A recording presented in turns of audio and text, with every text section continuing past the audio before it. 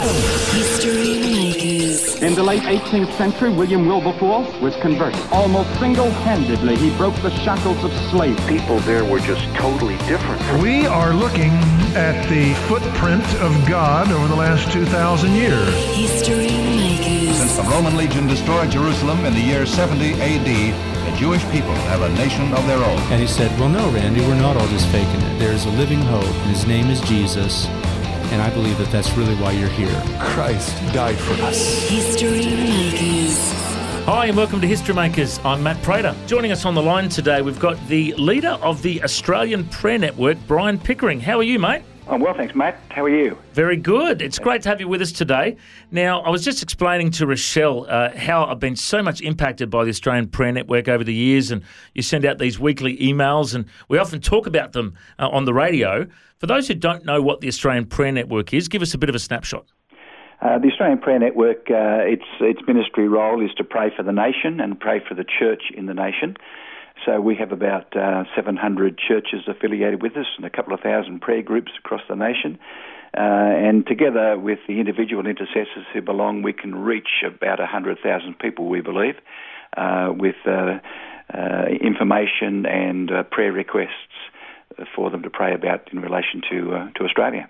Brian, in that particular kind of role, you must hear some amazing stories because, the Bible says where two or more are gathered in my name, there I am in the midst of them. And, we're very proactive here at Vision Radio about prayer, about getting Australians to pray and getting the church to pray.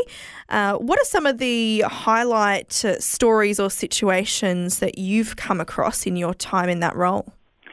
Well, we've had many stories, some of national significance and others just individual stories of individual people having prayers answered. But I suppose when we think about the nation, I guess one of the most significant answers to prayer we've had was in relation to the last great drought that affected Australia. That was back in about 2006, 2007. And people might remember back then that we were being told that dams would be drying up and all sorts of things would be happening. And so at that point of time, many were calling for prayer for the nation, but we felt not to actually pray for rain, but we felt to ask our network to seek the face of God and to spend 40 days asking him why he was withholding the rain. And that brought a very, very interesting response because at the end of the 40 days we asked people to send us in all the scriptures that they received during that period of time, and we had thousands of scriptures come in and we'd spent quite a couple of weeks, 2 or 3 weeks, collating them all. But out of that we got a very clear picture, we believe, of what God was saying to the nation. There were hundreds of individual scriptures received, but there was one that stood out a little bit above them, 2 Chronicles 7:14, which most people are familiar with. It was received about 3 or 4 times more than the third most popular.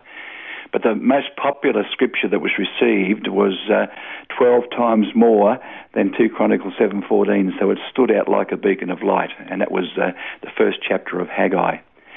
And so we believe that was the word of the Lord given to us during that 40-day season. And in fact, I still think it is today because we still haven't fully acted on it. And I think if people read Haggai chapter 1, they'd be quite amazed at how clear it is, describing much of the circumstances of today. And in the bottom of it, it says, or at the end of it, it says, and this is why I have withheld the rain. So it spoke to us of the drought. It spoke to us of what the Lord was showing us with some of the issues. And then when we dealt with that at the National Solemn Assembly, before we did that, he said to us, go through all the scriptures you've been given and pull out any with the word repent in them. When we did that, he then said, now allocate them into different piles according to what I'm asking you to repent of. And we did that, and we finished up with basically 6 piles. And each of those piles represented a particular stream of a sin that he wanted us to deal with. And those 6 piles were in order of the number of times they were received. The first one spoke of the sin of lack of intimacy with God. So, and the different scriptures pointed to unbelief, disunity, lukewarmness, compromise, self-centeredness, all of those sort of things which come out of a lack of intimacy with God. And that was the number one pile. The number two pile was idolatry, and the scripture spoke about things like pride and arrogance, self-reliance, witchcraft, worship of other gods, materialism, greed, all of those things we lumped under idolatry. And that was the second pile. The third pile began to deal with the things that we often think about when we think about sin. Pile number three was sexual immorality, and that included things like adultery, fornication, pornography, sexual abuse, all of those sort of things that we identify with sexual immorality. Number four was the shedding of innocent blood, and we often think about abortion and euthanasia and suicide and things like that under that heading. Number five was injustice, and injustice was calling attention to the fact that God wanted his church to be a church that cared for the poor, the widows, the fatherless, the oppressed, and we haven't been doing that. And so injustice was sin number five that he wanted us to repent of. And sin number six was broken covenants. And in breaking covenants, he spoke about divorce, unfaithfulness, disobedience to God, and things like that. So we had these six piles. Now, if you'll recognise that the first two are actually sins of the spirit, which we often ignore when we think about sin, because we concentrate on sin as being the sins of the flesh. And 3, 4, 5, and 6 are indeed sins of the flesh, sins that we get involved in as human beings, sexual immorality, shedding of innocent blood, injustice, and broken covenants. But he said an interesting thing to us. He said, now the reason I've told you to do this is because I want you to note that you spend most of your time trying to deal with sins 3, 4, 5, and 6. But what's most on my heart is 1 and 2. And he said, if you get 1 and 2 right, you won't have to worry about 3, 4, 5, and 6. Wow. That's incredible. Just listening to that was the drought in 2006. And we're sitting here 2016, everything you've just listed, I'm thinking that is the problem that we have here in Australia today. Every single one of those sins is at the forefront of everything that we're seeing. And I like to think that God is trying to tell us something today. Don't you agree, Brian? I do, and that's why I think that Haggai chapter 1 passage is as much a word to our nation today as it was 10 years ago. And because we haven't done anything about it, we've read it, we've acknowledged it, but we haven't changed our way of doing things or our lifestyle.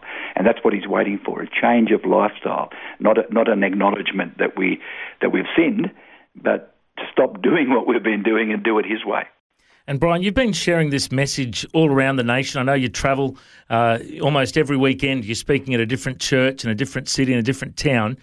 What's the response been like on this message you're bringing?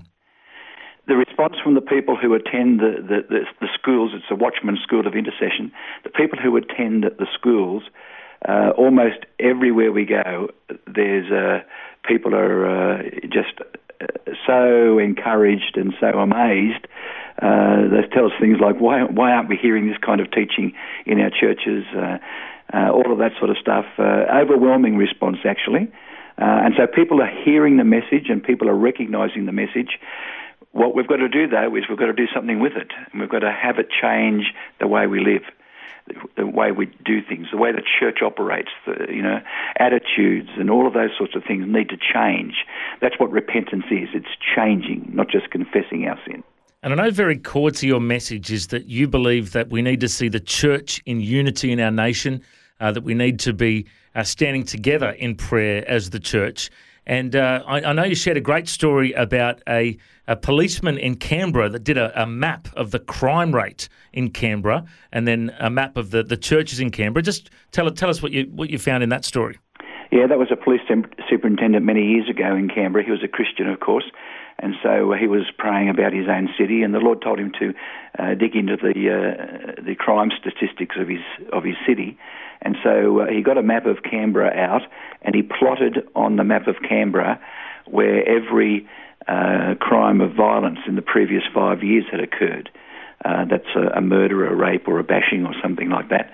And so he plotted that on the first map, and after he'd finished, he said to the Lord, well, I've done that. What are you trying to show me? And the Lord said, get a second map now and put on the second map every place of worship, of Christian worship in the city, a church or even a home church or whatever. And so he did that, and when he'd finished, the Lord said, now put the second map on top of the first map. And what he discovered was that where there was a strong worshipping congregation of God's people, there was little or no crime in and around that particular area. But where the church wasn't represented, or where the church was weak or dying or whatever, he found that that's where most of the crime occurred or congregated in his city. So he saw a direct relationship between the life of the church and the vibrancy of the church in its worship of God and crime or lack of crime. It's fascinating to hear that. And I know you also, throughout the challenge recently, when I heard you share this story, that churches should be planting into those dark areas, not planting churches in the areas where it's light and where it's easy, where you'll get other Christians from other churches joining your church. That's right. And that's what we do. When we put all our activity or build new churches in places where there's many existing churches, because that's where most of the Christians live. But if we're thinking from a God perspective, I believe what he's wanting the church to do is to act as one and support one another, and therefore be able to support a church that's being planted in a dark area, which will struggle in the natural. But if the rest of the church in the city is supporting it by giving resources to it and even people to it, then that's what we should be doing. We should be planting the church in the dark areas of our city, not where most of the Christians live. Before we wrap up too, I know that you also shared some stats recently that 85% of US Christians only prayed for themselves and their families, and only 15% actually prayed for the world around them. And with the Australian Prayer Network, you're always challenging people to pray for our nation, to pray for the nations of the world, to pray for leaders, to pray for things outside ourselves. Just throw out a challenge to people listening right now. How can we change our prayer life from praying selfish prayers and giving a list of things that we want for ourselves to actually praying and being a conduit for God's power and praying for things outside of ourselves? Yeah, I think it's how you see prayer. Most people think of prayer as just a conversation between them and God. So it's a very personal relationship, and so they share the personal things that affect them every day and the things that they want God to do with them. But we teach that prayer is a conversation with God. That's at a personal level, that's no problem. But it's much more than that. We see prayer in the spiritual realm as equating to electricity in the natural realm. So electricity is the power base that operates our lives, our modern life. Without electricity, we virtually haven't got anything. And so it is in the spiritual realm that prayer is the conduit by which God sends his power from his throne in heaven to our situation here on earth. And the conduit is prayer. Now, when we see it like that, we realise that we've got in our hands a tool to change the world. So if all we're doing is praying about our own needs and ignoring the needs of the world, it means that we don't fully understand the real purpose and power of prayer. So our ministry is to pray for the nation, pray for the body of Christ. So we are an intercessory prayer network. We stand in the gap between God and the situations and believe that prayer is the power line, if you like, through which power flows from God's throne into the circumstances of life. Well, Brian Pickering, it's been fantastic to talk to you today from the Australian Prayer Network. If people want to connect with you, find out more about what you're doing, what's the website they can go to? www.ausprayernet, which is AUS, prayernet.org.au. Fantastic, Brian. And I know that you have been trying to retire for many years now, but you keep getting booked to go and preach at places, and you and your wife, you travel all around the country. If people want to book you to come and speak in their church or to do a Watchman's School of Intercession, it's called, in your churches, when are you next available? You booked out for another 12 months or something? Well, I'm pretty booked out. I was looking at my diary today trying to find dates into next year. But look, if people want to have a school, be in touch with us. We may be able to suggest other ways of, or let them know of places where schools are being held nearby. So don't give up. Make a contact with us. Well, it's fantastic to be able to catch up with you today. Thanks for inspiring us to be a people of prayer. And we pray the Lord continues to bless you and open doors for you in our nation. Thanks for your time, Brian. I reckon you're a history maker. God bless. Yes, thank you, Matt. Thank you, Rochelle. Thanks, Brian. Thanks for joining us on History Makers. If you'd like to listen to this interview again, just go to historymakers.tv. There you'll find links to Facebook, Twitter and Instagram. You can subscribe to our iTunes podcast or check out our YouTube clips. And you can find out about History Makers TV. We are a faith-based ministry and we appreciate every donation. You know, the vision of History Makers is to share the good news of Jesus Christ to the nations of the world. If you'd like to partner with us, send us an email, info@historymakersradio.com. God bless you. Have an awesome day. I'm Matt Prater, and why don't you go and make history? History Makers. History Makers is proudly sponsored by Bible League, who serve the local church and other partners around the world by providing Bibles, scripture materials and training to help people meet Jesus. They provide God's Word to a lost and needy world. Bible League plants Bibles in prisons, among persecuted Christians and in poor nations, bringing the love and light of Christ into many people's lives around the world. Make history today by joining our friends at Bible League and planting a Bible that will help someone meet Jesus. Go to bl.org.au. Station sponsor,